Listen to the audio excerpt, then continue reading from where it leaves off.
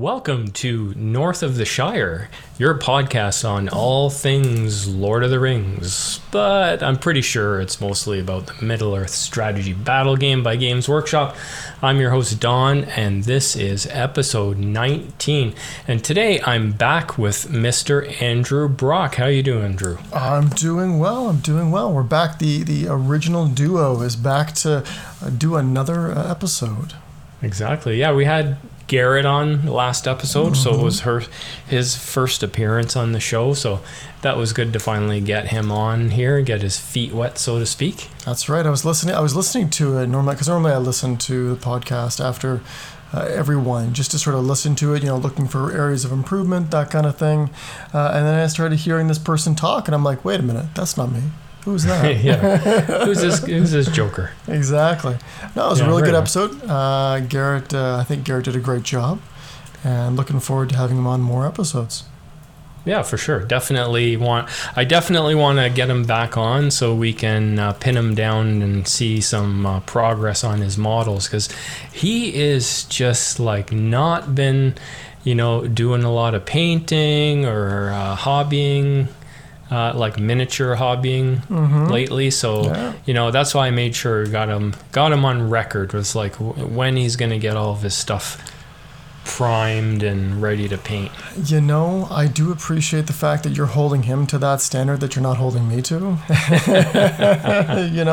I do appreciate that, because I know I haven't been knocking off those models left and right. Real life has sort of smacked me in the face, something fierce, the last 6 months, but I do want to say I have been working on a Ranger of Ithilien.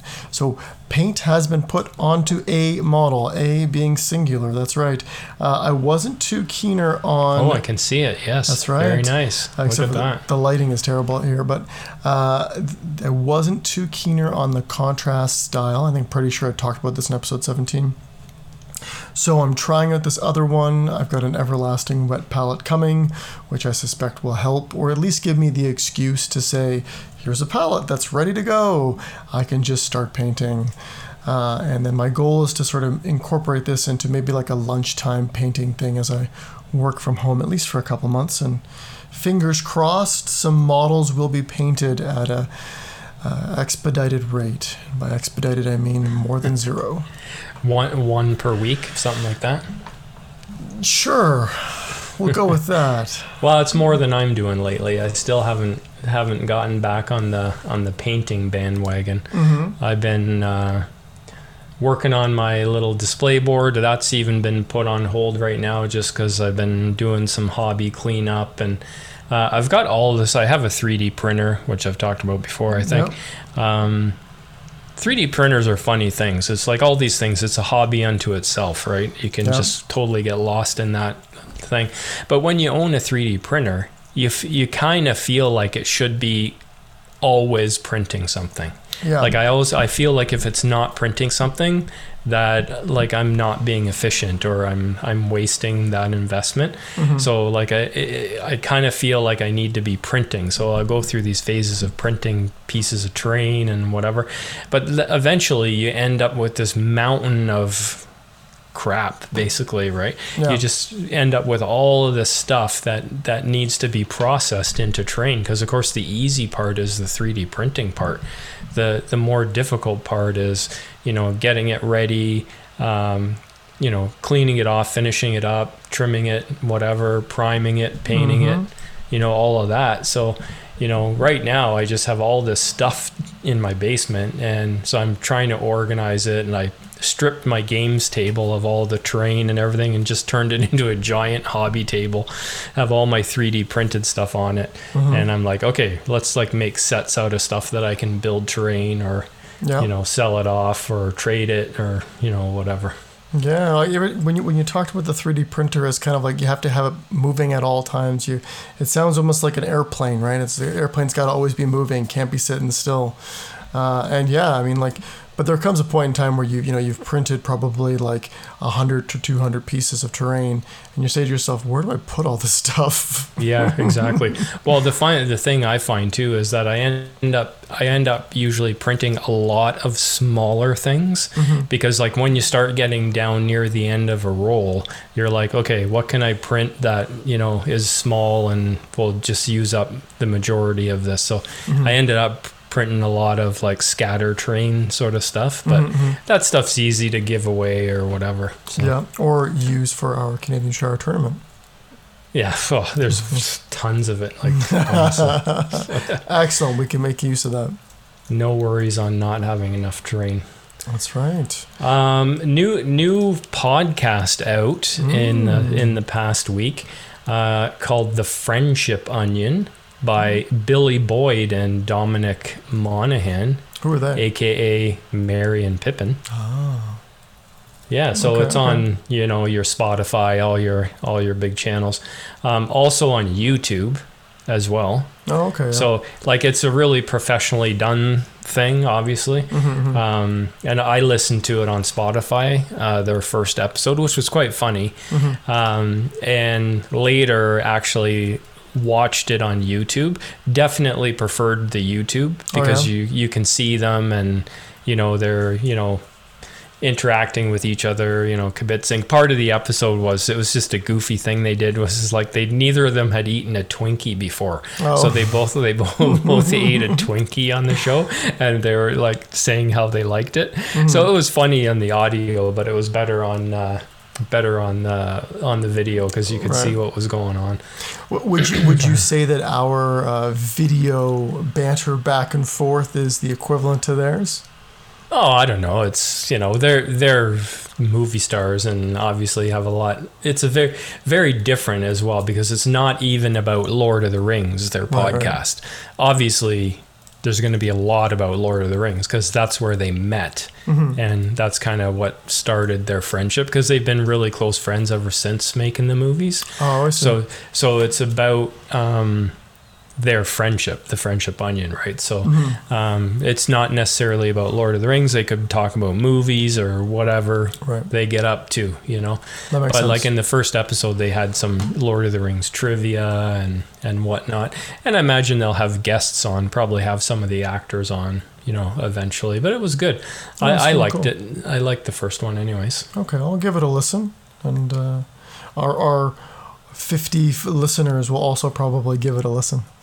Our 50 listeners. Oh my God! Look at you being like I'm being generous. ambitious. No, we have more than 50 listeners. Okay. Yes, we do. Obviously. A few more. Yes. 52 to be exact. Anyway, we do have a new segment as to throw in this, which I don't think we really have a name for. But like we'll talk about that more when we get to it. But it's kind of more of a narrative, kind of a creative kind of segment. We'll see how that goes. This will be the first episode for that.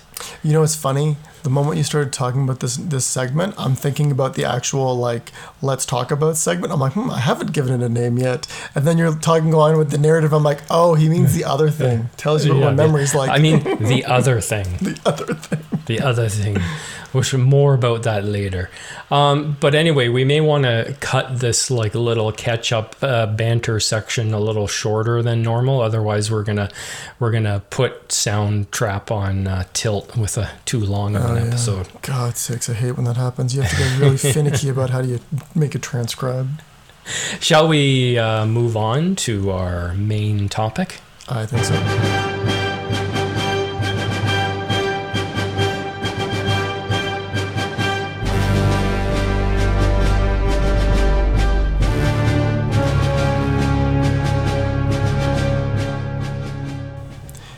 Now on to our main segment, Let's Talk About. And we're going to start this, I'm assuming 3, maybe 4-part series on heroes. And we're going to talk about the lowest of the low tier heroes. And these are the unassuming heroes that bring little and fit a particular niche. And while they were big in the previous edition, when any hero pretty much gave you 12 warband size of 12. The current edition doesn't have that, so a lot of these heroes are your minor heroes or independent heroes, so they've lost a lot of power, but these unsung heroes can still bring something in very specific situations. Yeah, the minor and the independent did sort of set this group of heroes back a little bit. Oh, yes. In the game, I would think. I mean, I remember you think about the traditional Gondor Horde list, and it wouldn't be complete without your Damrod, your Baragond, your super cheap leaders that bring 12 models to the table, and all of a sudden at like 500 points, you've got like 50 models on the table or 60 models, and everyone's just like, what? Yeah. But now they've lost a little bit of oomph. Yeah, one of the first thing we're going to talk about here is common characteristics, and one thing that I added to your list that we're just discussing right now is that they're often used as warrior caddies, like more so in the previous edition. Yeah. Right? But they still are in the current edition used as warrior caddies, so you're like taking a cheap hero to either bring 6 or 12 warriors onto the table. Agreed. And another characteristic of them is they only generally, and I mean, these common characteristics are generally, they generally have 1 attack and 1 wound. Yeah, I would say definitely the 1 attack part is probably almost always. The 1 wound, not always. Like there's certainly a lot of heroes that have 2 wounds that would be considered low tier. But no, I totally agree. And points wise, I mean, we talk about low tier, and guess what? The points reflect low. These models are anywhere between 10 and 50 points. I mean, I'm thinking on the low side, I'm thinking Hobbit heroes like Lobelia, Sackville Baggins, and Frederick Bulger. You're looking at Fredegar, there we go, Fredegar Bulger, Fatty Bulger. And you're thinking about those two, and you're thinking, man, that's with 10 or 15 points a piece. So they're very, very cheap, and you're looking at some of the higher end stuff, and you're looking at 35, 40 points, and Moria Goblin Captains, and or Damrod or Angborn from the Rangers of Ithilien. And like that's one of the hard things when you're talking, low, mid, and top tier heroes is where exactly do you draw the line, because it's hard to like nail it down, because there's certainly some heroes that are maybe equal points that some are better than others, and like we're going 10 to 50 here, so like we were just talking about, like, for example, a couple of models like the King's Huntsman. He sits at 50 points, right? He's kind of like right on the line between like a low tier and mid tier. Like if you're looking at mid tier heroes, he really barely would be considered a mid-tier hero. But if you're considering low tier, well, he's obviously up near the top of low tier. Right. So he's kind of straddling the line as an example. The other example I would give is a Denethor, right? And I mean, you're probably on the mid-tier, but low end, and that's a model who brings a lot to the table, right? You get your Hero of Valor. It's very cheap points-wise. Fight 5, got the Courage 5 or the Courage 6 with the army bonus if you're going green. And it brings a couple other things, 2 attacks, 2 wounds. But the problem with him is that, 1, he must be your army leader unless you're bringing Aragorn, King Elessar. And 2, I think he causes Faramir to forcibly have to charge every turn. And he has to make that courage test also every turn, otherwise your opponent gets to control him. And so there's a lot of negatives that come with this character, especially if you're looking at bringing somewhat of a well-rounded general or leader to your force. So that's what kind of knocks him down the mid-tier level. Yeah, his stats and stuff are all mid-tier, but it's his special rules just like knock him down a whole bunch. Agreed. But let's move on to some other characteristics, like fight value is a common one, and that being is it's generally maximum of fight 4, generally a lower fight value, right? Agree. Yeah. I don't know. Are there any low tier heroes that have more than fight 4? I don't think so. No, most of the like here's the thing. like low tier heroes, they're from very specific factions, right? Like you see some of it in evil, you see a lot of it in good in terms of the Hobbit heroes, some Gondor stuff, nothing in the elves, obviously, because they're a bit pricier. And generally speaking, you're looking at fight 3, fight 4, more on the fight 3 side. And when you're looking at your leaders, having a fight 4 leader is not exactly the greatest. Yeah, and we'll see, that's kind of common with all the tiers. Like, certainly there are factions that are missing almost entirely certain tier level heroes. Like, some are completely devoid of mid-tier heroes, for example, and some from high tier. So, yeah, there's definitely certain factions in the game that have an abundance of low tier. Yeah, you will not find a high tier hero in the Hobbit list if you're disregarding Gandalf. That being said, we talk about 3s in all the right places. I like this one. Generally, low tier heroes are 1s in all the right places. 1s in all the right places. Yeah, that's for sure. Yeah. You might see some of them that bring like a 1-3-1. I mean, I'm looking at Alfred when I say this. Or you might see some that bring 0-0-1. I'm looking at the drummers when I say this. Or there's 0-1-1. So again, you're not always taking them for their resources, the might, will, fate. You're almost always taking them for different reasons. No, that's fair. Yeah. A lot of them too, you're usually grabbing one of these low tier heroes. If you're not just grabbing them as a warrior caddy, you're grabbing them for their specific special rule, or possibly their heroic action that they can do. That's true. Usually those are some of the reasons why you're picking those characters. Right. I mean, we talked about the drummers and Alfred. Those are 2 perfect examples. Drummers bring a drum, which lets you move fast. And Alfred brings the Dubious Council, which gives you potentially a lot of extra might. And in a Survivors of Laketown list, this could be comboed with Gandalf in his Restore Will spell. I know that's not the actual name, but you get what I'm saying. This ability to just keep generating might. So these are characters that have a very specific special rule that you will pay the points for, even though they're either an independent hero or they're very weak otherwise. Yeah, it might not even be as fancy as a crazy special rule. It could just because, hey, this guy has heroic accuracy. Exactly. And I need that in my army because I have a lot of shooting. Exactly. Something like that. You look at Rangers of Ithilien, and almost all of those heroes, even like a Damrod, have heroic accuracy. You're bringing that model in because you want that accuracy for your Rangers. And sort of one thing that goes hand in hand with these models that generally have 1 attack and low fight value is that their combat prowess generally sucks. I say generally. Yeah, pretty much. Yeah. They're guys that can die in 1 round of combat to an infantry model. Yeah, that's pretty much it. Like when your barometer is a standard infantry model could kill you in a bad roll and you don't have the might to save yourself, you've got some pretty limited combat prowess. For sure. All right, finish up this common characteristics, and then I'm going to throw out an example. Okay. I warned you I was going to example this. So I think the last piece of common characteristics would be they're used specifically either to fill points. You might have 725 points and you want to, or 705 points, and you might say, I want to pick up a Damrod plus a couple Rangers. Okay, that's a small section or a small warband. Or they're brought to fill specific army builds and continue with this idea of Damrod. He might be used in a Rangers of Ithilien list to bring more bows to the table, right? So they're used for very specific purposes. They're never just willy-nilly put into lists because they just aren't efficient if you don't plan a build around them. Unless you're a Goblin Town captain.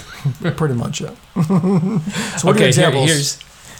Here's an example I got for you. So you talked about a couple of Hobbit heroes, so I'll talk about one, and he's one of the newer ones, and it is Holdfoot Bracegirdle, Sheriff Leader, 30 points, and he's a 2-wound model, right? So there you go. He's a 2-wounder, 1/1/1, 30 points. He's Fortitude, so that's awesome. That's huge, right?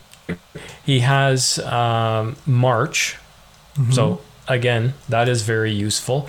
And he's got the special rule Head Sheriff, which basically gives all of the sheriffs within 3 inches of him. Well, it doesn't say he gets burly, but it's effectively burly. They don't suffer the penalty for using their hand and a half club as a two-handed weapon. So really good special rule for your little cluster of sheriff models. Very strong rule.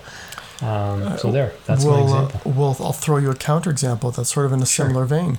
You know, you talk about Hilda from Survivors of Laketown. You don't really see her too much because, again, she's 30 points, fight 3, 1 attack, 2 wounds.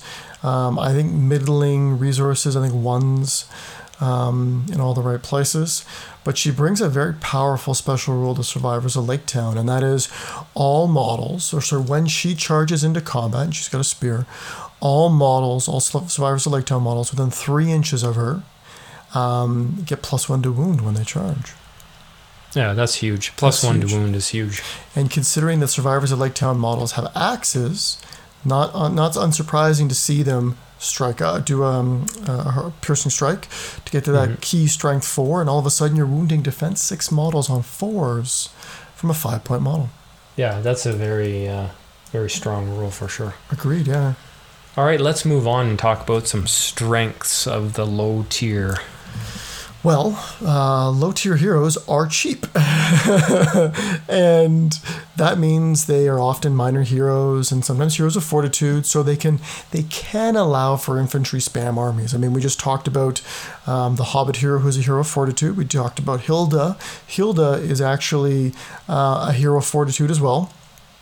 So it allows you to, in those particular situations, for sub 100 points, bring 13 models to the table. And that's a lot of models for a cheap investment in your army. So yeah, it's one of the strengths right at the beginning. Yeah, another one, and we've already just finished talking about this quite a bit, and that's the special rules. So a lot of them, the ones that are really sought after, are being picked because of their special rules. It's a cheap investment, and they come with a really good special. Or you mentioned Alfred, I mentioned Whole Foot Brace Girdle, but another one is Anborn from Rangers of Ithilien. So he has an aura ability to remove the stock unseen from enemy models. So like huge rule for a shooting army to have. Oh yeah. And not only that, he can also give it to his own models, right? So all of a sudden, if I'm sitting in a forest or if I'm behind a hedgerow, you can't see any rangers within 6 inches of him. Like, that alone is really powerful in a lot of situations. And again, it sort of further empowers the Rangers of Ithilien list to be a strong shooting list. And to your point, we also talked about, they have that specific sought-after heroic action, right? Like some of these heroes have a heroic accuracy. Some of them, like Goblin Town captains, have the march. And so these types of heroes and these specific heroic actions really are important for these particular types of armies. Like, for example, Goblin Town, there may be instances where time is a factor. You need to get in your opponent as fast as you possibly can. So you're willing to burn that might on marches, and by having those captains, you can do that. Well, like you just mentioned the Goblin Town captain, and like one of the things that like they bring is the might. Like you mentioned taking them for the heroic action or special rule. The other one is if you get a cheap enough hero, it's a lot of extra might to throw in your army. And like one of the strengths of that army is that they can counter your heroic moves all day long and still have tons of might to burn. Yep. It's one of the really frustrating things to play against that army is they never seem to run out of might. That's true. That's very true. The last strength, I would say, is increased drops during deployment. I wouldn't downplay this as a small thing. Depending upon your army build, this can be quite significant. Like if you have a 7-drop army and your opponent has a 4-drop army, you can drop your 3 small heroes up front, like your middling stuff, And then you immediately have an understanding of where your opponent's army is going to be deployed. So then you can maximize your counter deployment. And that could be in deploying away from them, especially if you're a shooting army.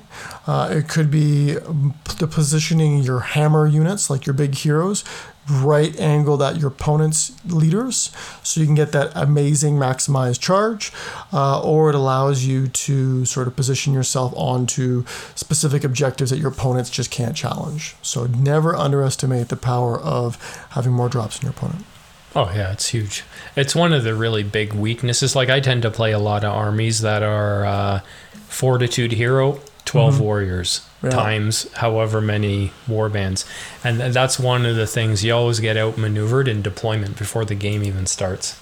Agreed. One thing though, I will say there is one more I added to your list here. Throwing another one in here. Throwing another cog in the wheel. Yeah, another strength. And one of the other reasons that you often see specific low-tier models picked for certain armies is because they bring theme to your list. Oh, that's because they're unique named heroes. Like Baragond, we've mentioned before, very common example. Like a lot of people will pick him for a thematic reason. You know, like you're taking Faramir, and so you're going to take Baragond as well to go along with him. Complete your thematic. This is the reason why I didn't mention it, because he said theme, and I'm like, yep, I wasn't even thinking about that. Yeah, I knew you wouldn't. In terms of weaknesses, right out the gate, the minor heroes do not like Maelstrom of Battle. Not at all. Because they don't have the might to influence the rolls, and so often they are deployed first and generally are either left to their own devices, and that could be a very short time on the table, or they will influence where your army is going to be deployed, because wherever they go, the rest of the more might-infused heroes will make sure they end up right beside them. Yeah, it's like independent hero and minor hero and 6 guys like deployed in some like random spot of the board near your army. It's like excellent. Exactly. And that's the type of army, the type of warband which just melts before most things. And you know, talking about missions, while there are some missions like, you know, Contest of Champions where having a big hero can be quite influential, there are missions where having lots of heroes is a detriment, especially lots of weak heroes. And I'm talking pretty much any mission from the unique mission pool, which is Clash by Moonlight, Fog of War, Assassination. These are all missions where your opponent can pick one of your weakling heroes, kill them, and fulfill some major mission objectives, picking up some big points quickly. Yeah, like Fog of War, isn't that the one where it's like pick an enemy hero to kill? Yeah. And it's like, oh, excellent. I'll pick this guy with like 1 fate and 1 wound who I can kill from across the table with a bow shot. Pretty much, yeah. So all of a sudden it means these characters and heroes that you've created strategy around, you all of a sudden, jumping into our next point here, you have to play very defensively, because in these situations, especially if they have a special rule that makes them very crucial to your strategy, it creates this massive bullseye on their back, and you got to defend them, which means sometimes stacking up 2 or 3 in the ways at a time through a blinding light, hiding them around difficult terrain or even line of sight blocking terrain. You got to get very cagey with them to keep them alive, because if, again, to your point, Don, if there's a Fog of War and I see an Alfred across the table, you better believe I'm going to murderate him as fast as possible because I want my points.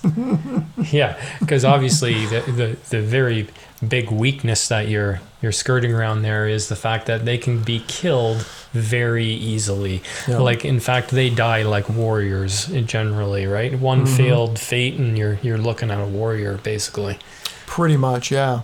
And then a lot of the times, like, we talk about uses and utility of heroes, and it's really important to have that utility or use for a long period of time in the game. You know, we're talking about mid-game, we're talking about end-game.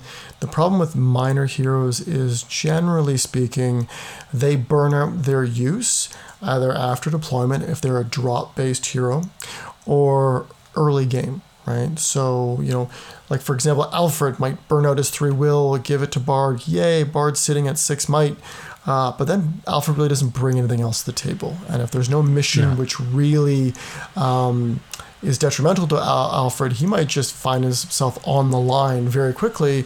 And, you know what I mean, his use as a hero diminishes completely, as he's literally just some guy on the line that's not much better than your own infantry. Yeah, he's kind of like one and done. You do your thing, and then you've basically got no purpose other than go over there and stand on the objective or something. Make yourself useful. Exactly. Which moves us into ways to use them. I know we're getting huge here. Yeah. And I think the first one, I think probably keeping them in the back of your army is fairly common, especially if they're like, you know, like you said, a guy that's got a special rule that you're kind of relying on a little bit. Mm-hmm. You know, you want to sort of have limited use of them so that you preserve them for their tricks, right? And, you know, they probably only have got 1 point of might. So if you're looking to use that for a heroic move, you know, don't let them die before they use your point of might. Exactly, because I mean, like you think about that again, that heroic might, a heroic move for that point of might. I mean, that 1 point of might, which is generally considered to be 5 points, that 5 points on a 25 point model, that's like it's a 20% investment in the model is that point of might. So you don't want them to die before they get to use it. Yeah. And, you know, to your point about the heroic move, we're also talking about other heroic actions. So the accuracy, defense, heroic march, these are all big things that can be quite useful.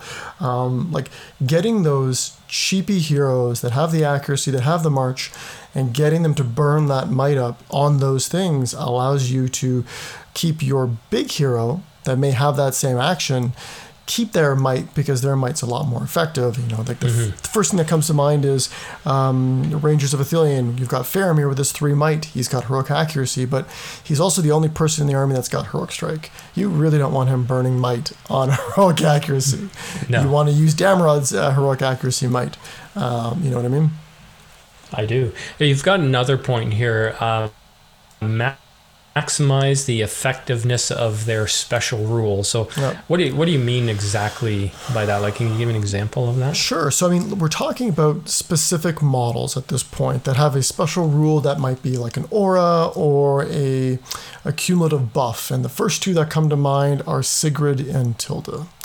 Now, they have a special rule or a sequence of special rules that if one of them is in range of Bard or Bane, they give them +1 to their fight value, which is big because Bard goes from fight 5 to fight 6, and fight 6 is a big number.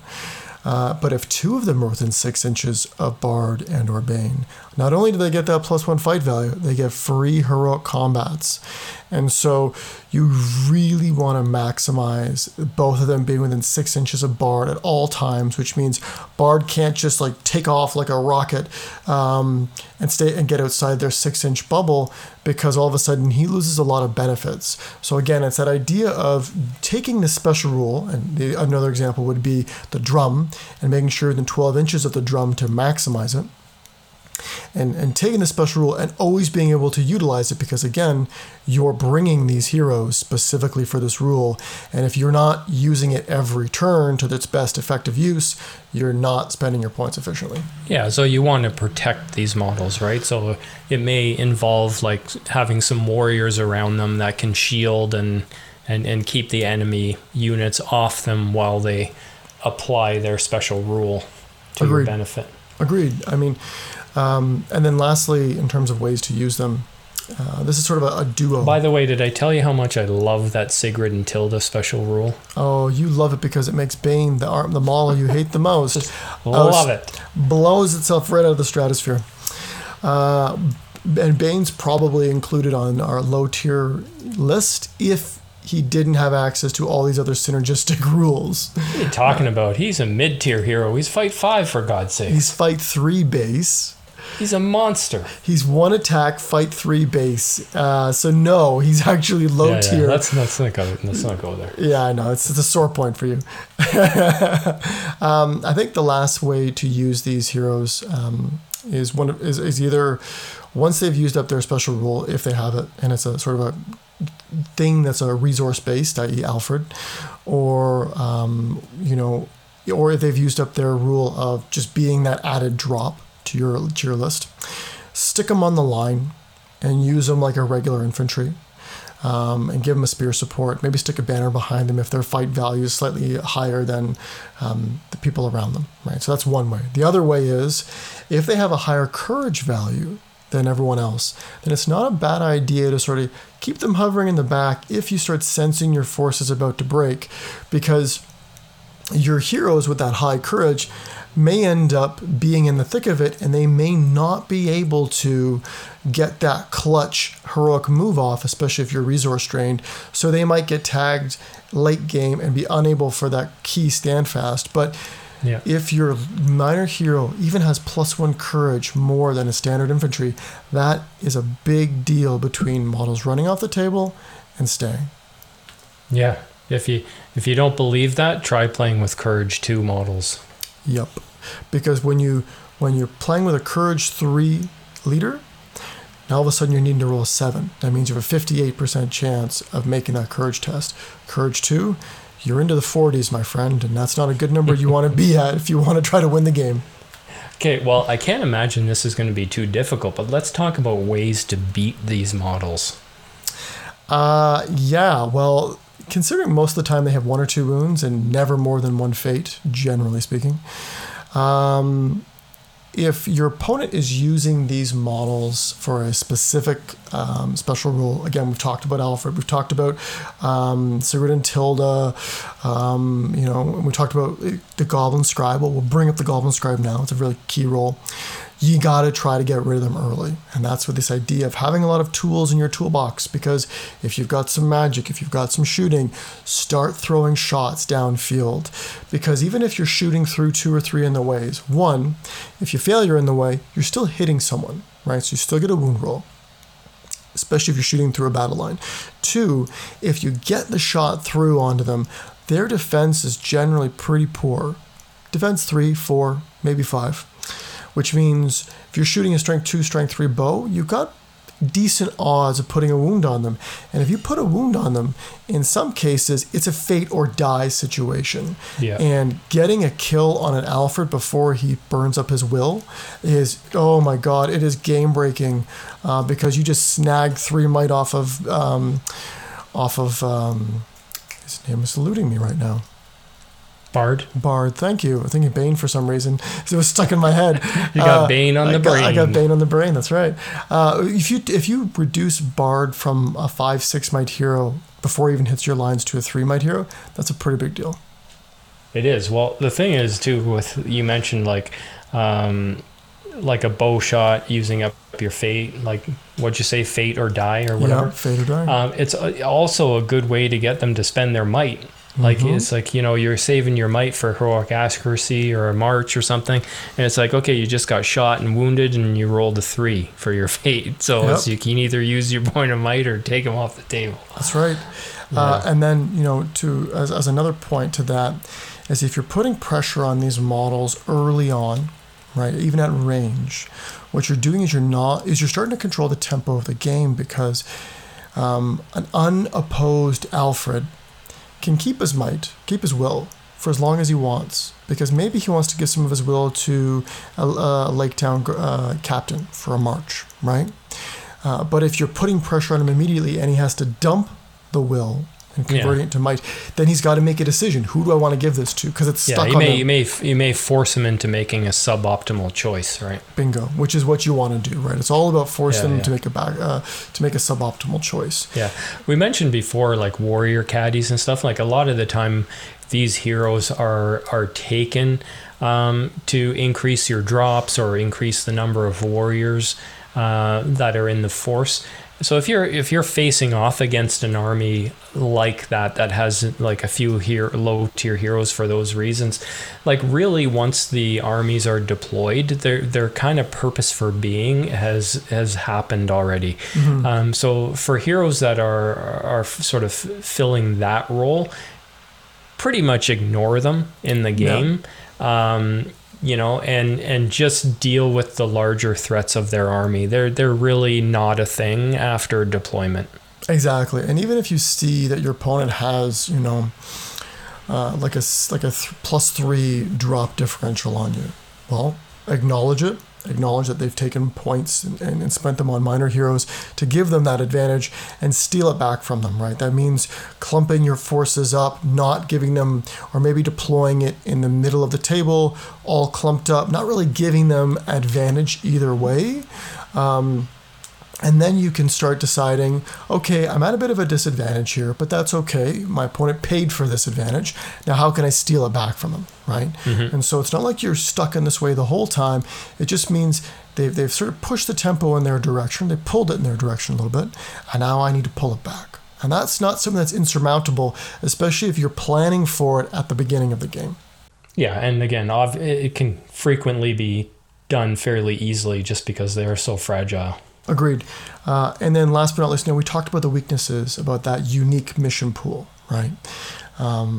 Where you've got the Fog of War, the Clash at Moonlight, and the Assassination.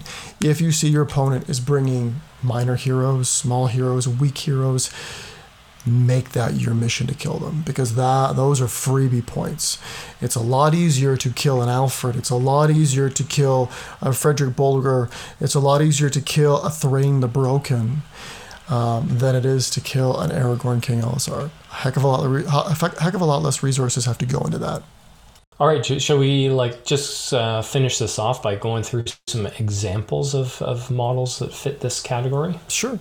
Now, we've already talked about a fair amount of these examples already, so I won't mention them again, but there's a couple more I'd love to talk about. One being Grima Wormtongue. Yes, Grima is a low-tier hero, but Grima is so powerful. I mean, if I could take Grima over needing to take Sauron and an Isengard force, auto-include. Every time. Well, he is an auto-include if you're taking Saruman. Pretty much, yeah. Saruman is not 170 points. He's 195 base before mounts. Because Grima allows you to drain your opponent's might, which is huge. That's 6-inch aura of, you want to spend a point of might, you got to spend 2. Okay? And the other beautiful thing about Grima is that he's deployed with your opponent's warbands.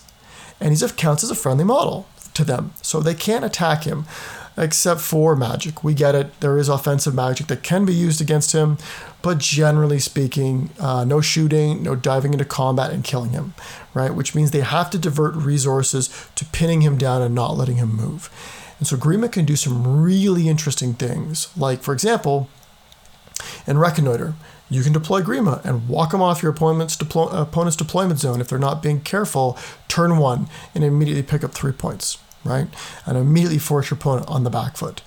You can, I think it's like that one mission where there's 2 objectives and they're in the opposite corners. I don't know if you know the one I'm talking about. You can deploy Grima right on your opponent's objective if they deploy poorly, right?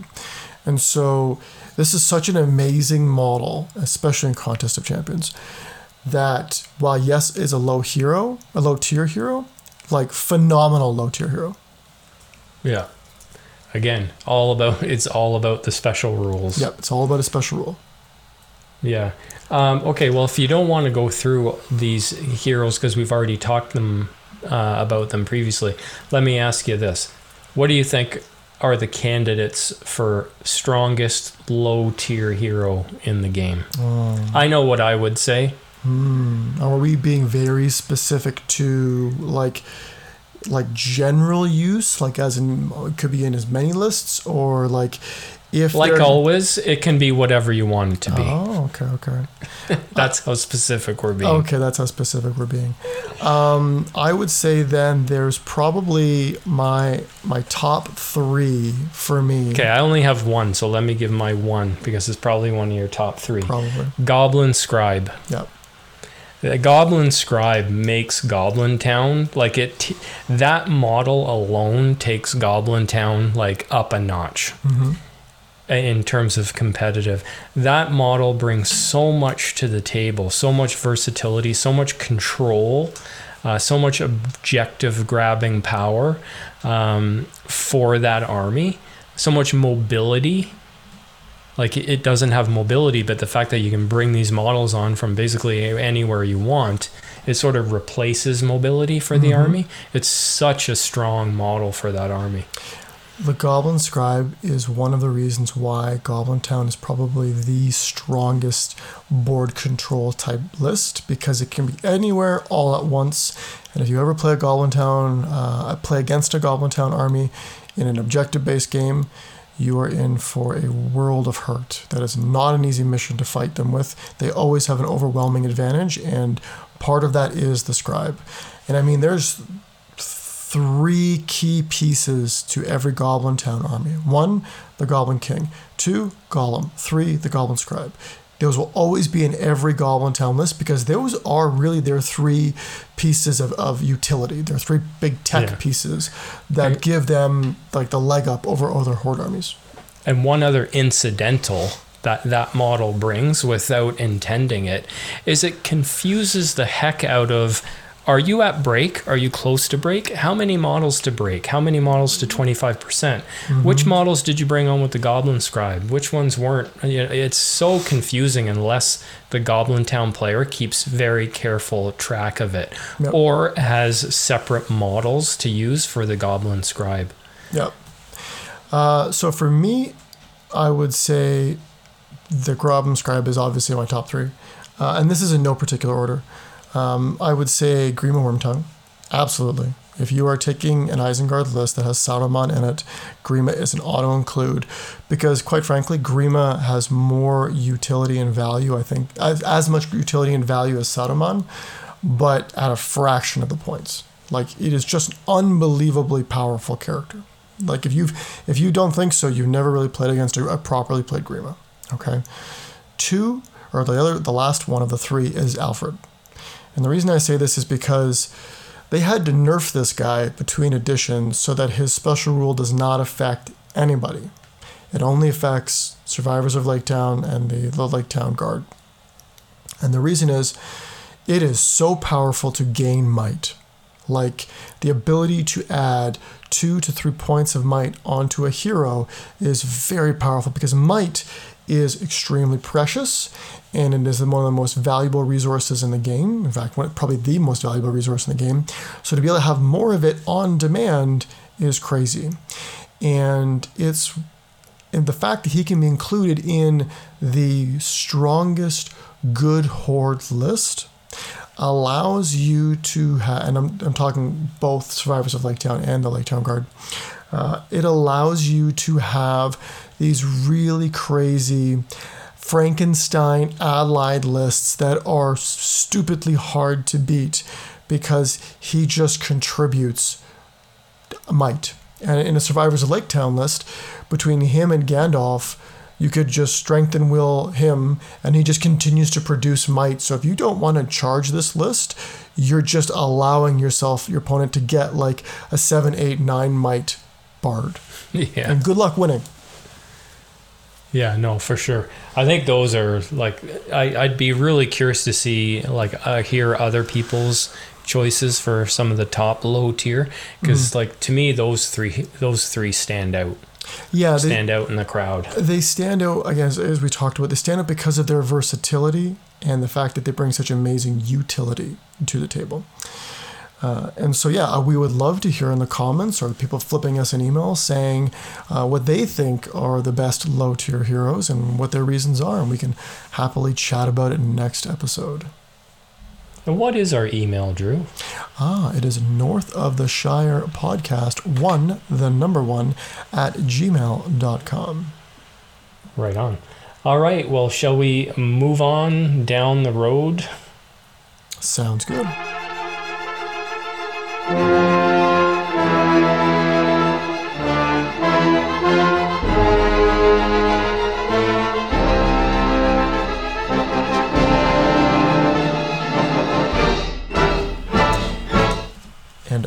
to my favorite segment. What have I got in my pocket? Where we talk about the segment you're never prepared for. A segment I'm never prepared for, and I've been told repeatedly by my co-host my questions are subpar, inferior, and there's other expletive comments he has made about them off camera or off podcast. But I still love it all the same because I love watching him sit there, think about the questions, grumble like a dwarf about how terrible they are, and then come up with some so-so answer. Well, I come up with this phenomenal answer that's comprehensive, and I could go on and on. You've had one or two good questions. I've had 3 out of 15 episodes. Okay, hit me with your question. Enough dilly-dallying. Okay. My question to you is, if you could interview... Oh my God, this isn't a have dinner with or play a game against one person in the SBG community anywhere in the world, who would it be and why? Play a game against? Either have a chat with or play a game against. Now, this could be someone you've already played a game against. This could be someone new. I would think it's someone new because you haven't played them yet, but whatever you want. This is a good question. I do like this question. 4 for 15. Well, because it's one of those things. Like, I'm not a competitive guy, so it's like I can see if you were to. Maybe I'll get you to answer this after I'm done. But like for you, you'd be like, oh, I want to play like the most competitive person out there to see if I can beat them or whatever. Like I'm not like that whatsoever. So to me, it'd be for other reasons and. Which is fun. Interesting. I would really like to play a game against Damien O'Byrne again, because I did have the opportunity to play him at Nova. Was it 2018? I think so. It was. Yeah. And we played an all-hero sort of fun battle, whatever tournament slant that was.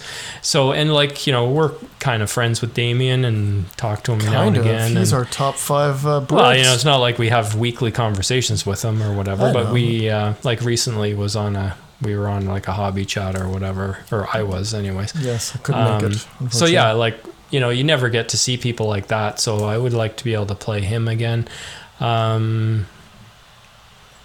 I don't know, like, as far as I'd really like to play against Jeremy from the Green Dragon, because I've listened to that podcast since I think 2014. He's really into the theme of the game and not necessarily into the competitive part of the game, so kind of along the same lines as myself. So I'd like to have a game with him as well, but those are 2 people I would definitely enjoy to have a game with. What about you? Answer your own question. I'll answer my own question. I would say from an existing person perspective, I would love to play against Damien. He's a good friend, and I've never had a bad game against him. I love playing with him because we can joke and be funny and jovial, and we will always be playing at our highest level because we want to beat each other, but it never feels like a tense game. It's just like, I think I would say the 2 times I played him, I would probably rate them in my top 5 games. Both of them, I would rate my top 5 games I've ever played of SBG, because it was just an amazing experience competitively, gentlemanly, and just, it was a great banter back and forth.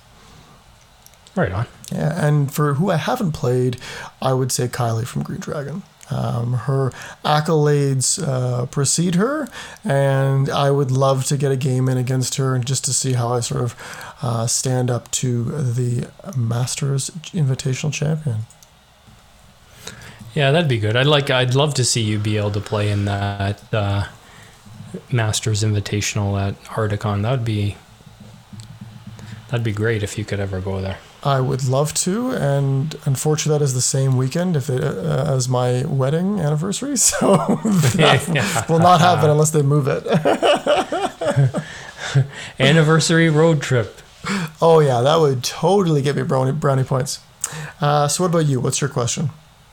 Okay, I actually have 2 questions for you, because I thought of funny question after I thought of my original question. Okay. So here's my original question. And I don't even know. You can actually say there is no such model if you want. That can be your answer. But here it is. What hero and or warrior model would you like to include in your armies, in your army builds, but you don't because it's just not competitive enough for you? Is there such a model?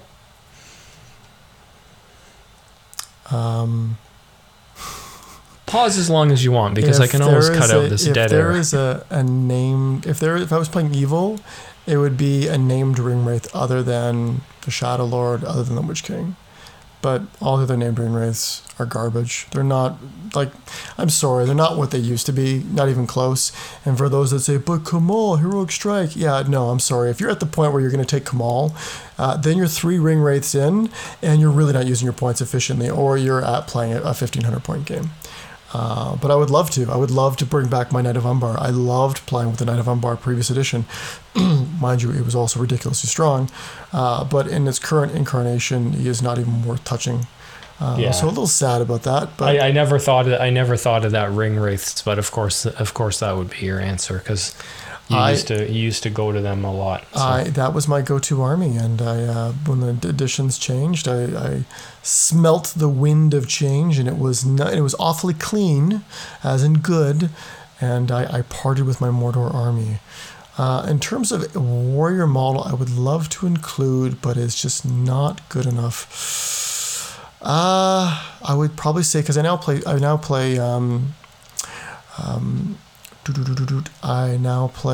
Gondor, so I would have to say the Citadel Guard. I would love to play a Citadel Guard. Bring the Citadel Guard. And there are corner cases for it, but honestly, you just take a Fountain Court Guard. Defense 7, fight 4, so much bodyguard. better. I mean, like, what, a point more or something? 2 points more tops? I mean, you can make the argument for saying Citadel Guard get strength 3 bows, and it's just like, that's not a good enough argument for me to take one. I'd rather take a Ranger of Ithilien who's way cheaper. It brings me the fight 4 that I need. They used to be really strong. Like, I used to take a lot of Citadel Guard previous edition, but if you're going to run competitive, you're going to either do cheapy Warriors of Minas Tirith backed by Rangers of Ithilien, or you're going to go pure Fountain Court. Sad to say. For me, I'm going to answer my own question. Sure. For me, it's like Khazad-dûm, the hero, the shield bearer. I'd love to be able to take that model, but the more I look at it, it's just like it does have a role in the army. Don't get me wrong, but it always gets bumped out of the army for something else, which means to me that it's not quite good enough for the points. The warrior side of things, for me, it's an easy one. It's the Feral Uruk-hai.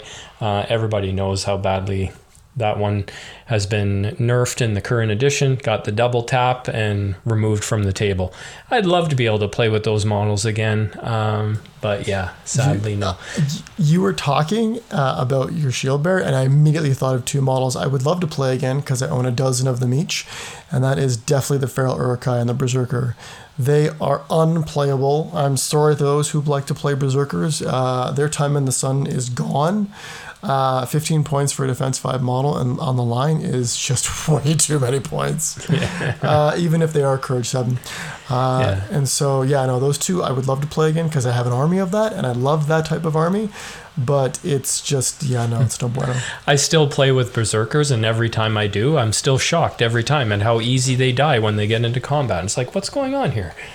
Exactly. Ooh, defense 6 against shooting. Yeah. Congrats. Okay, let me ask you this, because I found myself doing something last night, and this question occurred to me. Okay.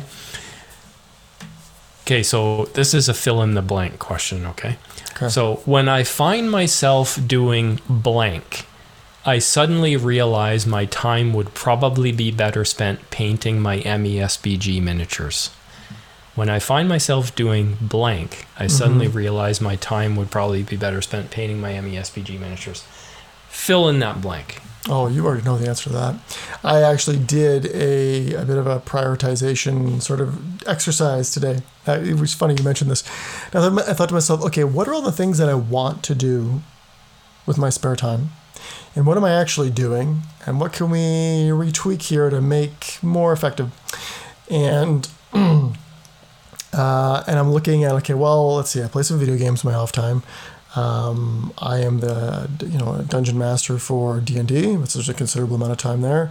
I like to write short stories where I can, and I need to paint my MESBG miniatures. And I look at those four, and I say, what's my distribution right now? And it's like, well, it's play video games, because I really, after a long day of work, my brain does not want something complex. The other priority or obligation I would say I have is to put together content to play a game for Dungeons & Dragons. So that's right up there on my priority list. And then that sort of leaves writing short stories and painting. And I want to get more into the third, but I also acknowledge that I do need to paint models if I want to play with them. And so, there's everything under the sun comes before painting miniatures. And so that's why I'm sort of trying to work into a better habit of doing maybe some lunchtime painting. But that's the answer. So for me, right, like usually like late evening, like sort of north of 9 p.m., say, my wife usually heads off to bed around then. And, I have a few hours to myself. And what do I inevitably end up doing? Watching YouTube. Yep. And what YouTube stuff do I usually watch? One or two good things and then just drift off to watch random stuff. So last night I'm watching these videos, and this isn't the first time this has happened. And I'm like, what am I watching this for? And why am I not painting my models? And it is basically YouTube videos that contain the words Korean street food. Those are good videos. I've seen a lot of those videos. And I'm like, why am I watching this? And it's like, I could be painting models right now. You are, but you're mesmerized. You're just like watching it. Oh, what's the next one? Oh, I like that one too. Let's click on that. Let's see how they do that. And all of a sudden it's like 4 hours later and you're just like, right. Which is kind of one of the reasons why I play video games during those moments is, and if anyone can attest, I tend to like games that are RPG style games. And the games that I dislike sort of are the ones that show you your /played time, right? Which is one of the reasons why I don't play WoW, because I get into that too much. But I'm currently playing Assassin's Creed Valhalla, and I'm almost done the game. And I looked at the /played time, and it's like sitting at 100 hours. And I was like, oh my God, 100 hours of painting miniatures. 100 hours of painting miniatures, Don. I'd have a whole army done and looking really good. So I try not to look at that sort of justification. It's like time spent. You're looking at it more as like it's time to relax, right? So everybody needs time to relax. But the crazy part is when I get into painting, I really enjoy myself. I put on like a podcast or something, never YouTube because it pulls my attention, and I just enjoy myself. But getting there. There you go, the friendship onion, Merry and Pippin. Onion. There we go. See, worked it all the way back. Complete circle of life. There you go, Korean street food. Time well spent? Well, not really. It's still enjoyable, all the same. Okay, let's move on to the next segment.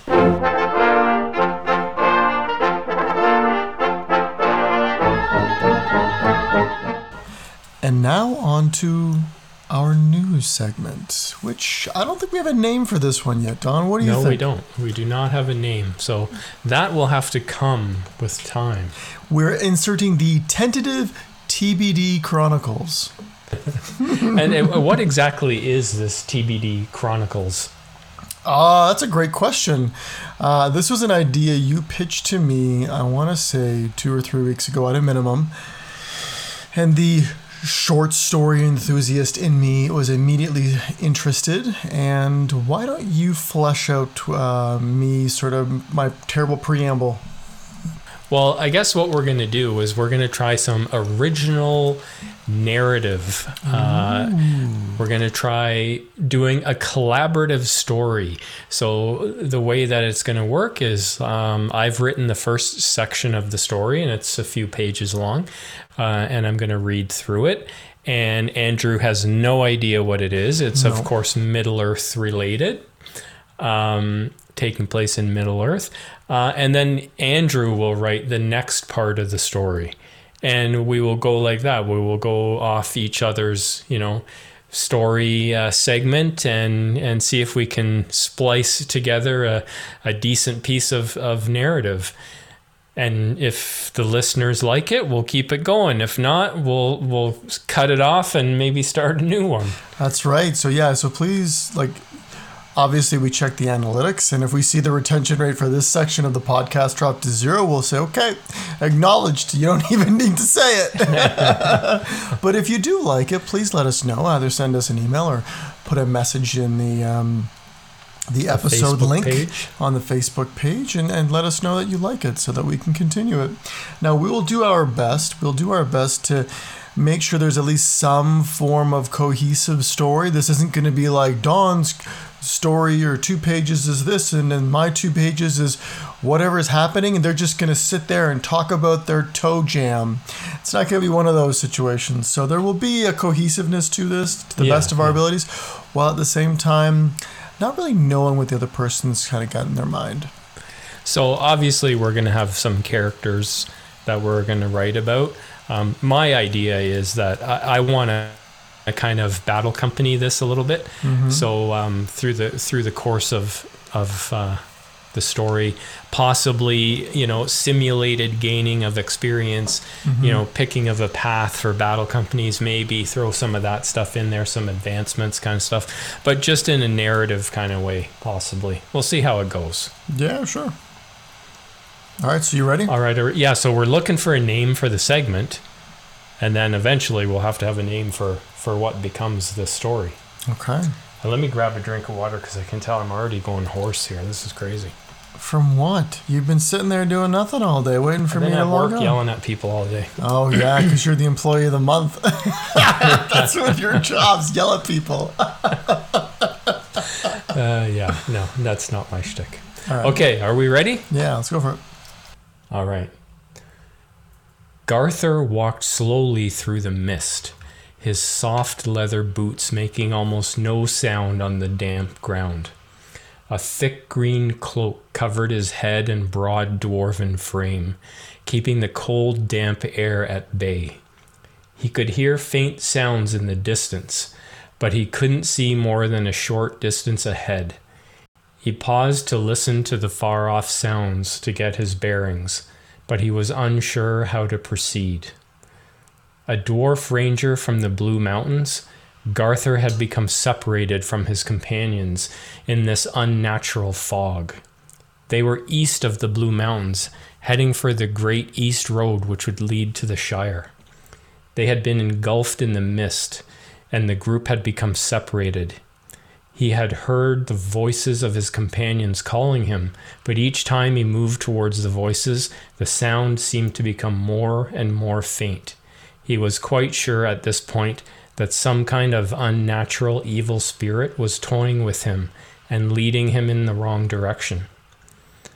At that point, he heard a shout off to his left, and he started moving in that direction. Before too long, he could see the footprints of several humanoids in the soft ground, and he followed them. They were at least half a dozen sets of prints, and he knew for certain he was following a group of orcs as they made no attempt to hide their passage. He could hear the orcs yelling ahead of him. They must be in pursuit of something to get them so excited. Garthur was moving at a trot now, trying to gain on the orcs, but he came to an abrupt stop when he saw something on the ground just ahead of him. There were 3 dark shapes on the ground, 1 near to him and 2 further off. He drew his axe from his belt and moved slowly towards the first shape. It was a body, to be sure, and as he came upon the figure, he could see it was that of an orc. It lay on its back with an arrow buried in its chest, pointing up towards the sky. and good riddance to ya, he grumbled. Continuing on towards the other two shapes, he could see they were tangled together in a heap. The one on top was another orc for certain, as he could see it still held a crude shield emblazoned with some garish symbol. He raised his axe ready to strike and rolled the orc over with his boot. No doubt it was dead, as it had been stabbed through the throat with a spear. The spear was still held in the hand of its opponent, now laying dead at his feet. It was a human male, dressed in similar garb to what Garthur was wearing. His bow lay on the ground nearby, and his quiver was empty. A crude orc arrow had pierced his thigh, which had probably forced him to stand and fight. He had obviously been overwhelmed by the orcs and sported several wounds, any of which would have been fatal. Garthur straightened out the body of the man, laying his bow alongside and covering him with his cloak. The man was obviously traveling light and wasn't carrying much, but he had a satchel slung over one shoulder. As an afterthought, Garthur removed the satchel, looping the strap over his own shoulder. "That's the best I can do for you at the moment, friend. There's more orcs that need killing, and if I'm not mistaken, they're still in pursuit of another of your kin." Garthur stood up, slid his axe back into his belt. He retrieved his dwarven longbow, nocked an arrow, and started off once again in the direction the orcs had gone. "Time to get those old legs moving, boyo," Garthur said to himself as he broke into a trot. He jogged along for quite some time, following the trail of the orcs. He had passed another dead orc, again killed with a single arrow, so he was certain now the orcs were in pursuit of yet another victim. Several miles had gone by, and he was breathing heavily and thinking about dropping into a walk when he heard shouting just ahead. The orcs were jeering and shouting insults at their prey, who they must have run down. He emerged from the mist into a bit of a clearing and stopped to take stock of what he was seeing. The orcs had caught up to their prey, obviously another ranger from the clothing, but Garthur was too far back to make out more than that. The ranger had climbed up a rocky outcropping to make a last stand and held 3 orcs at bay with a sword as they tried to scramble up the rock to get to grips. 2 more orcs armed with bows were much closer to Garthur, and they looked for a clear shot at the ranger. Garthur muttered to himself, "Now let's see if I can even the odds a little." He spoke to the closest orc archer in a voice loud enough to be heard. "I suppose even an orc doesn't deserve to be shot in the back." The orc was obviously shocked to hear someone behind him and spun around to identify the newcomer. Garthur's shot hit him square in the chest, and he fell dead with an arrow still knocked to his bow. The second orc archer shouted a warning at his fellows who were dealing with the ranger and drew an arrow and took aim at the dwarf. Garthur dropped his bow and started a determined walk towards the remaining orc archer. "I'll deal with you up close and personal," he said. He pulled his axe free from his belt and drew forth a throwing axe from his bandolier as he marched forward. The orc let fly with his shot, and his aim was true, the arrow hitting Garthur in the shoulder. However, the feeble orc bow didn't have the strength to penetrate his leather armor, and the arrow just bounced off the tough dwarf. Garthur charged towards his foe, and the orc drew his crude sword in a panic. Just before he reached the orc, he heaved a throwing axe. The orc twisted wildly to avoid the impact, and Garthur barreled into the off-balance orc, knocking him to the ground. The beast reacted quickly, getting back to his feet, but Garthur was immediately on top of him and deftly dispatched the unfortunate orc with his axe. A loud yell brought Garthur's attention back to the rocky outcropping where the ranger was still fighting for survival. As Garter looked over, he saw the limp body of an orc slide from the bloody blade of the ranger and roll off the perch to the ground below. He could tell that the ranger was hurt, and another of the orcs was now up on the rock and engaged with the ranger. Of more immediate concern was the last of the 3 orcs, a huge bare-chested brute who was charging towards Garther. He came on at full speed, a 2-handed axe raised above his head for a killing blow. Just before the huge orc reached him, Garther dove forward and tucked into a tight roll to one side of the orc.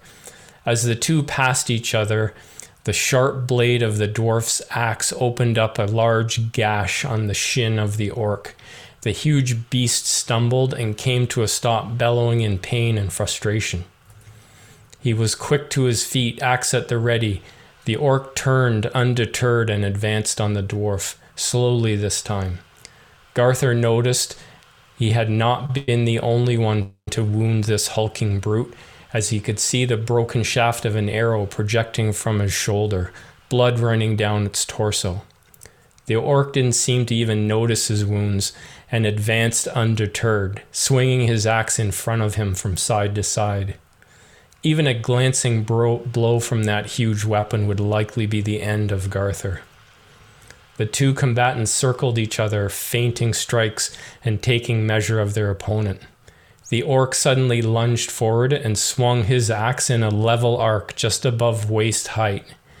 Garther had no choice but to duck down low to avoid the swing, one knee even touching the ground. He immediately realized his mistake as he saw the orc throw out a kick in what was obviously a well-practiced combo. All he could do was turn his shoulder into the kick to avoid being hit square in the face. Even still, the impact was jarring and sent him sprawling backwards. He barely had time to get to his feet before the orc was on top of him once again. This time the orc swung the butt end of his axe in a tight arc, trying to catch him a stunning blow to the head. Garther was no stranger to hand-to-hand fighting, and he was expecting the attack. He dodged the blow and swung his axe in a backhand that caught the orc on the elbow. The orc bellowed, dropping the axe and clutching his shattered arm. Before the orc even knew what was happening, he moved in and swung his axe down, killing the orc. He looked up to see what was happening on the rocky outcropping, but neither of the two combatants were standing. The orc and the ranger were both down and unmoving.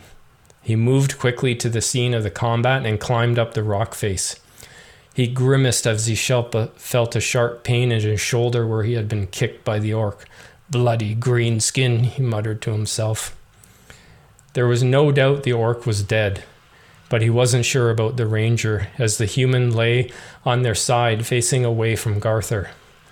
He knelt down carefully and rolled the ranger onto their back.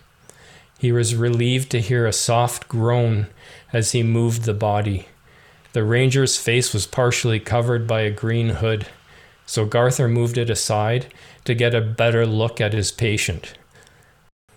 When he got a good look at the face, he retracted and let out an involuntary gasp. "Well, now that's not something you see every day, now is it?" All right, that's it. That's the end. That's the first section. Oh, you stuck me on a cliffhanger. I stuck you on a cliffhanger. I like it. I like it. Oh my God, my throat is raw here. Well, you gotta work on that. That's why we do this podcast. That's the sole reason why we do this podcast. It's just to work on your public speaking skills. There we go. All right, so I'll have to send that over to you so you can maybe reread it so you can come up with your own ideas, your continuation. That's right. You gave me some good ideas here, and you left me on a cliffhanger, so I guess I'll have to do the same for you next time. Well, you don't have to. Do you, man. Well, you gotta leave people on a cliffhanger each time. That's what it builds up to. Oh, there you go. So you got some thinking to do. You got some writing to do. Got some thinking to do, and I got a week to do it in. No, we don't have to do it every time. If you don't have it ready for next time, whatever. You don't. You got to hold me to something here, because otherwise it could be like 17 months later. I'm like, okay, I got part 2 done. Yeah, okay, maybe you better have it ready for next time. Oh, I'll do my best. That is assuming that people enjoy it. Yeah, absolutely, yeah. If not, just tell us it sucks and we'll move on. I enjoyed it, so that's what matters the most. All right, let's move on to what? The next section? That's right.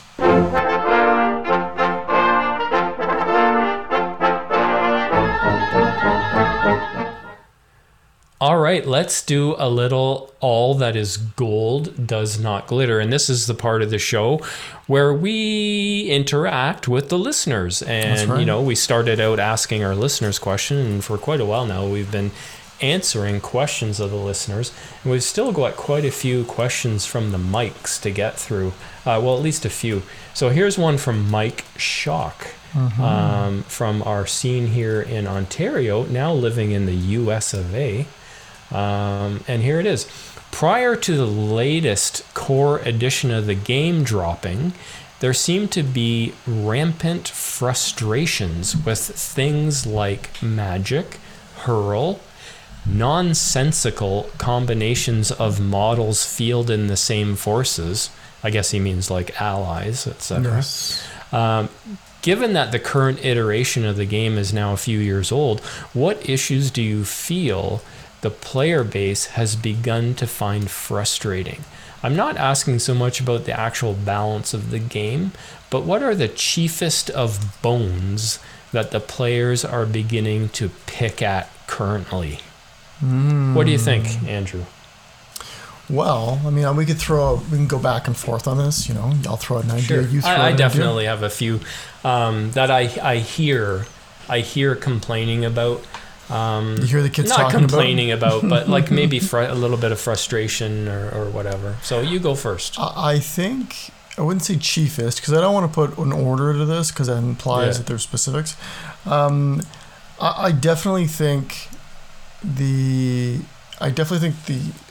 big one in terms of the top table play would be the prevalence of Galadriel, Lady of Light, and she is very much shaping the meta away from any form of spellcasting, offensive spellcasting, because already, you know, defensive spellcasting is way more points efficient to begin with, but including her, this complete package that she brings, it just seems like an auto include, and she fills all the gaps. And from someone who likes to cast spells, her being there pretty much shuts you down. And it's like you can't run even a double Wraith, double, you know, Barrow Wight against her. It doesn't win out on the spellcasting game. You can try brute forcing stuff, by just casting enough and hope you get the 6s and see if she fails. But the reality is, you have to invest so many more points in that situation to get those clutch the rolls for her to fail, that it's really not worth it. You know, more often than not, there's more points efficient ways of bringing lists, especially evil lists, but it has really curtailed evil spellcasting ability. And, you know, a lot of evil lists, factions, I should say, Mordor, Barad-dûr, small bits of Moria, Isengard, especially if you want to run Saruman, and others really lean in on sort of a pocket Wraith to really sort of help out. And I almost feel, this is me suspecting, that that sort of stealth buff to Black Dart and Chill Soul was sort of like almost an acknowledgement, and sort of a gimme, okay, here's a Black Dart that lets you sort of shoot out heroes, horses kind of deal, which then still allows you to bring the unnamed Wraith. But I mean, yeah, I get what you're saying. It's kind of sort of as a general analogy, I would say that, like, you know, it's a fantasy game with magic, spellcasters, wizards, shaman, so on and so on. But like, it seems like in the current meta, in the current edition of the game, like magic has been subdued to the point of being a very minor part of the game. Certainly in the previous edition of the game, it was too strong. Certainly some spells were too strong, possibly too hard to resist magic, but it's kind of swung in the opposite direction now to the point where it's so much easier just to avoid taking the spellcasters, just because, you know, like you said, it's becomes not very point efficient when your spells are quite easily resisted. Yeah, like you would bring the Witch King with the crown because he gives some reliability on casting, and he's ridiculously cheap for what he brings. You bring the Shadow Lord for the anti-shooting bubble, and that's all you touch, right? You don't touch any other wraiths unless you want to touch an unnamed wraith, like your old 2/7/1 pocket wraith, right? Yeah. But other than that, like once Galadriel, Lady of Light's on the table, you're really struggling to find or maximize ways to, you know, maximize your points invested in spellcasters, because it's not going to be on casting on heroes unless you can get the drop on them, in which case you have to be ultra aggressive and hope for the best. And it's like, it's Fortify Spirit is honestly, like, if it doesn't change when the new edition drops, whenever that may be, I guarantee you it will be that spell that's on there that's probably going to change into, if you cast Fortify Spirit on someone, guess what? You give them the magic resistance special rule, and if you heroically channel it, you then get to roll 2 dice instead of 1. Like one of those situations. I see Fortify Spirit, and unfortunately Galadriel is the best vehicle to bring that to the table, as the new Transfix from the old edition. And I say that as in, like, Transfix and Compel in the old edition were busted. They were so good for what they brought to the table. And they clearly got nerfed as a result, and that's totally fine. I expect Fortify Spirit will get the same treatment next edition. But currently, I think Galadriel just needs a tweak to her allies matrix, bump her to a hero of fortitude. And then unfortunately at that point you have to bring another hero from the White Council list to bring her, which then all of a sudden it's like 300 points of heroes just to get Galadriel, Lady of Light. And at that point you've really curtailed her abilities, similar to Círdan. Yeah, and like, you know what, Lord of the Rings isn't Dungeons and Dragons, so like I don't expect, like, you know, firebolts or fireballs and lightning bolts to be flying around the battlefield, but like magic seems to be a little bit too subdued, I think, right now. Right. I mean, like, don't get me wrong, magic is I think magic is in, if you ignore Galadriel, Lady of Light, magic is in a very good place, right? Because if you are running wraiths, right, if your opponent is running those tier 1 heroes, you know, your fight 6, 7, 8. Yes, you could do the old Witch King flies over the battle line, transfixes you, heroic strikes up with his Fell Beast, and maybe they'll kill them, right? Maybe. But you, as a tier 1 hero, you still get all your attacks, you still get to spend your might, and you still get that fight value, thus forcing the Witch King to make that move. But there's so many ways of countering that, and, you know, with Bard, with Hurl being minimized, with no 2 brutal power attacks, or no double hurls, directionality being changed. All these things have been changed to really prevent the wraiths from being able to do the heroic combat, dive into a hero, kill them, all that kind of stuff. That has been so subdued that I think magic is in a very good place. It's just that component of Galadriel needs to get tweaked, and I think it'll be good enough so that you'll start seeing more evil lists be played with those wraiths.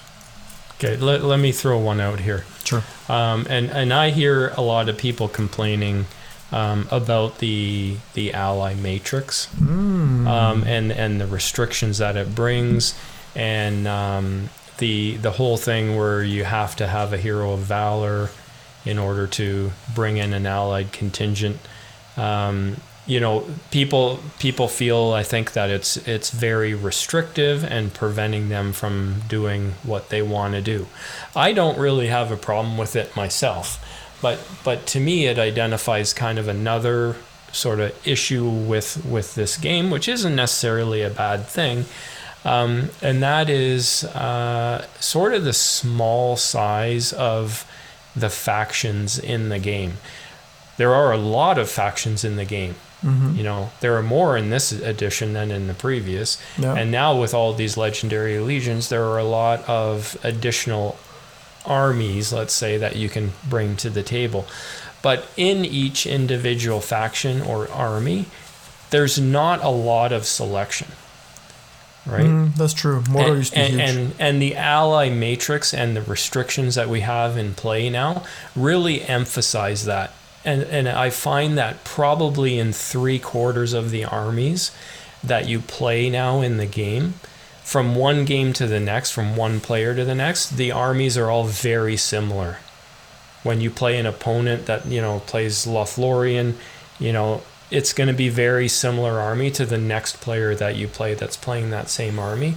And it's because everybody's trying to maintain their green alliance to keep their army bonus. And every faction, in general, some have quite a few units to choose from, but most don't. Most only have a few to choose, and so it makes all of the armies look very similar. I would agree with that statement, in that there are factions that are very mono build, with slight variations. I mean, you see, like, Gondor is a prime example of something that's not mono build. I mean, you can either go Fountain Court Guard, or you can go the Hodgepodge, the Rangers of Ithilien, and the Warriors of Minas Tirith, and that's also a build where you can choose to go Boromir Whitetower as your leader, or you can go Aragorn. There's so much diversity to a Gondor list that allows you to be sort of a dual trio build, but there are armies, like you said, Arnor, for example, is very much a mono build, and there's lots of factions that are very mono buildish, and it's very frustrating, I know. But I see. Just let me throw something in there while you're thinking. And on the evil side too, like, evil has quite a few less factions than good has, and also a lot fewer green alliances too, which limit the evil side quite drastically compared to the good side. They do, and contrary to popular belief. Yes, Frankenstein in your list with lots of yellow alliance can be quite beneficial, but generally speaking, if you have access to a decent army bonus and you ally for another green alliance, you want to try and maintain that army bonus if at all possible. I mean, case in point, Mordor, Harad, I think Corsairs of Umbar and Easterlings all sort of form that quadfecta, where they're all sort of green alliance with each other, and correct me if I'm wrong, but you'd never want to break that for a yellow alliance. Like, those army bonuses from those armies are really solid, so you never want to give that up, but you do see some, like, I've watched podcasts like the Unexpected Podcast brings some very Frankenstein-y.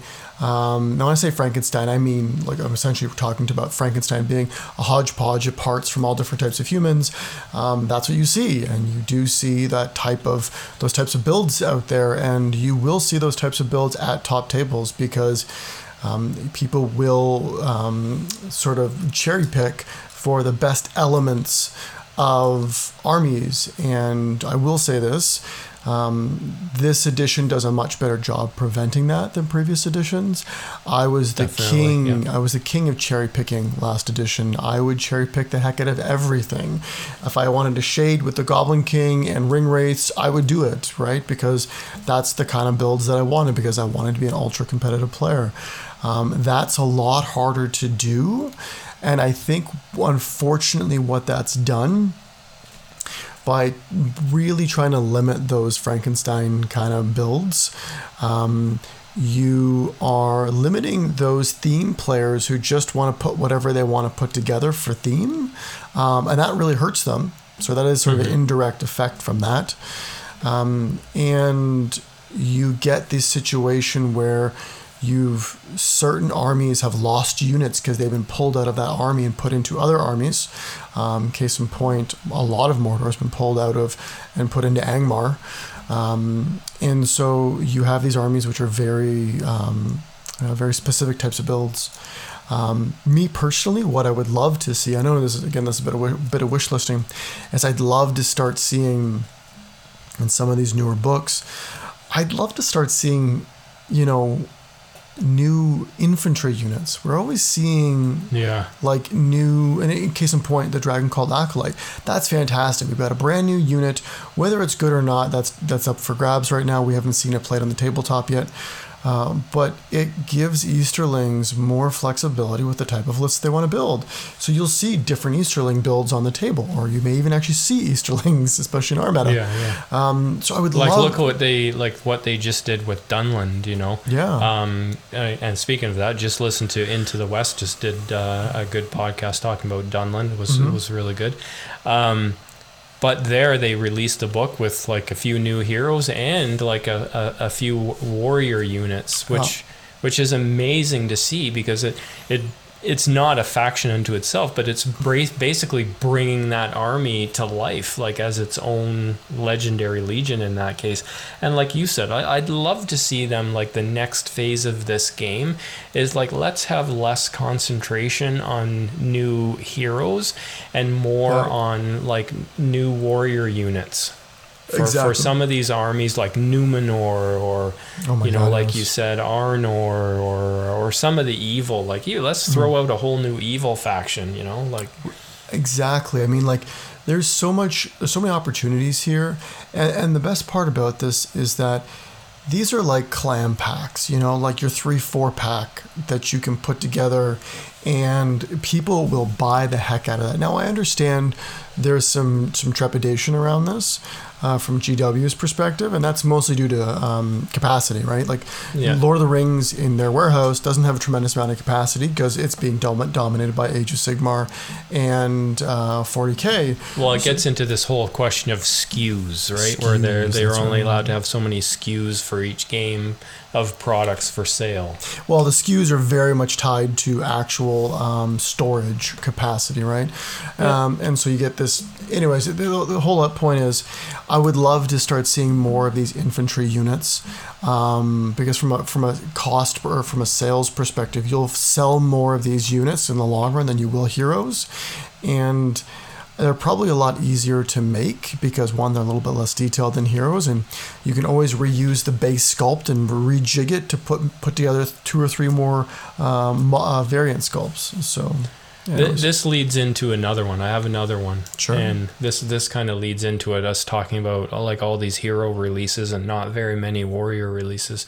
One of the other things that I hear a few people grumble a little bit about, and it has to do directly with all of these new heroes that we're coming out with, and it's the overabundance of new special rules. It's like every new hero that comes out seems to have a new special rule fresh off the press, and it gets to be a little much at some point. Well, you're getting into the point where you're going to start seeing the war machine effect, right? Where everything has a special hero, and if you're not up to date, good luck remembering it. And so you're going to run into those moments of gotcha where your opponent pulls something on you weren't expecting because special rule 267 _3, you didn't remember that one, or you just didn't buy the book, and all of a sudden you're SOL. The other thing I want to talk about is, and this is a bit of a frustration for me, and I see it creep up on forums and stuff like that, is this prevalence of shooting as being more than what I'd like to think it was designed to be, and that's sort of a tool in your tool belt. You can shoot for a couple turns. You'll definitely make back your points, but it's not really the tactic of tactics. Mm-hmm. Whereas now, sitting back and shooting is a thing, right? Like you can do that. And we've talked a lot about this in previous episodes, but yeah, you can definitely win this game now with a shooting army. You can definitely win this game now with a shooting army in a lot of missions. Your chances or probabilities of doing well across a wider breadth of missions, you can stand still and shoot for a couple turns and you'll do very, very well. Mm-hmm. And that of course forces a counter, right? And the counter is always I need to bring anti-shooting bubbles, right? I must. Or I must bring high defense armies, right? Which means defense 7, defense 8 en masse, or I gotta have an anti-shooting bubble, or I have to have this ultra fast army that gives you only one shooting phase and then you're dead ski. And it's like, that really limits the types and the variations of lists on the table. I mean, I can bring a Gondor force that doesn't involve the Fountain Court Guard, or I can bring a D6 wall army, right? Shield wall army with a smattering of heroes and some shooting of my own, maybe some cav. And then you run into this shooting style army, and I've lost a third of my force before I even get there, if I'm lucky. And it's like, that's not unheard of. It's not uncommon. And it just is so deflating. It's like, this is a typical, like, all-comers list that should do well, but because I didn't bring a shooting bubble, I just got trampled. And it's like, it's getting to a point. I'm not saying it's there yet, but I'm saying, and we'll see once the tournament scene starts opening up, but it's getting to the point where people are starting to play this way. And, you know, again, what we'll see by the end of the year if this prediction stays true. But there's enough concern on forums. And I know it all sort of stems around Rangers of Ithilien, but let's be honest, there are other armies there that are just as bad, i.e. Assault on Helm's Deep, Legendary Legion, that you will see this as a very viable option. I think you're right. Yeah, and like you say, we'll have to see where it goes with that. You know, the proof is in the pudding, as they say. So, exactly. You know, time will tell. But yeah, we've definitely won games from shooting, and I've definitely lost games from shooting, and they're not the funnest games on either side, honestly. They're not. When you win them, you don't feel like you actually tried, because the dice just went your way, and you have a lot of them. And when you lose them, you felt like you had no chance right from the get-go. That's it. That's it. So I think that wraps up that question from Mike Schock, and I think that wraps up our episode number 19. Holy cow, we're zooming in on episode 20, coming up around the horizon. We are. I would like to say, if people could throw out a nice little review for us in whatever podcasting medium they're listening to, we'd appreciate that. Yeah, and feedback is everything, right? It's like, the feedback is so important, because if we're doing stuff that, you know, that you hate and you don't listen to the podcast because of that, like, we need to know, right? And on the other side of the coin, if we're doing stuff you like, it's great to hear about it, and we can do more of that kind of stuff. Exactly. And last but not least, I know I've said this once already in this episode, but shoot us an email at northoftheshirepodcast1@gmail.com, just to shoot the breeze, or even send us a question if you like, and also put a comment, on our Facebook page, or like our Facebook page if you like North of the Shire Podcast, and we'll go from there. All right, everybody. Well, thank you for joining us for another episode here on North of the Shire.